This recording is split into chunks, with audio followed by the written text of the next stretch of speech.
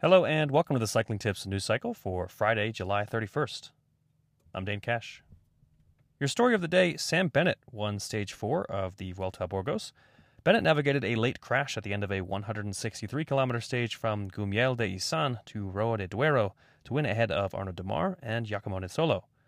Bennett's Deceuninck Quick-Step teammate Remco Evenepoel remains atop the general classification standings with one stage left to go in the Spanish race.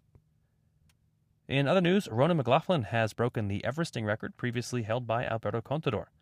The 33-year-old Irishman, who spent several years as a member of the An Post Chain Reaction Continental team, bested Contador's record by more than 20 minutes, accruing his 8,848 meters of elevation gain in a time of 7 hours, 4 minutes, and 41 seconds.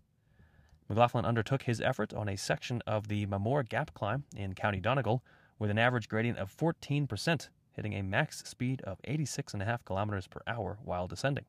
The Tour de l'Avenir, the premier stage race for under-23 cycling prospects, has been canceled for 2020.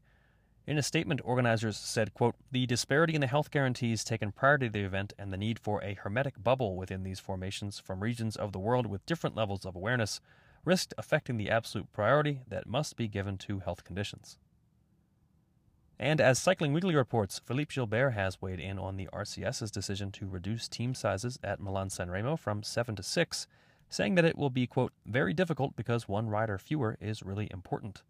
According to Cycling Weekly, Gilbert said, quote, "We already went from 8 to 7 riders in the big classics and it was a big change, and now going from 7 to 6, it's really the limit for this way of racing. I think the next step is, okay, let's become an individual sport and we stop with teams, because with fewer than 6, I don't think there's any reason to have a team anymore. I think the next step is we stop the system we have now and just have individuals." That's it for today's news cycle. I'm Dane Cash, and we'll be back next week.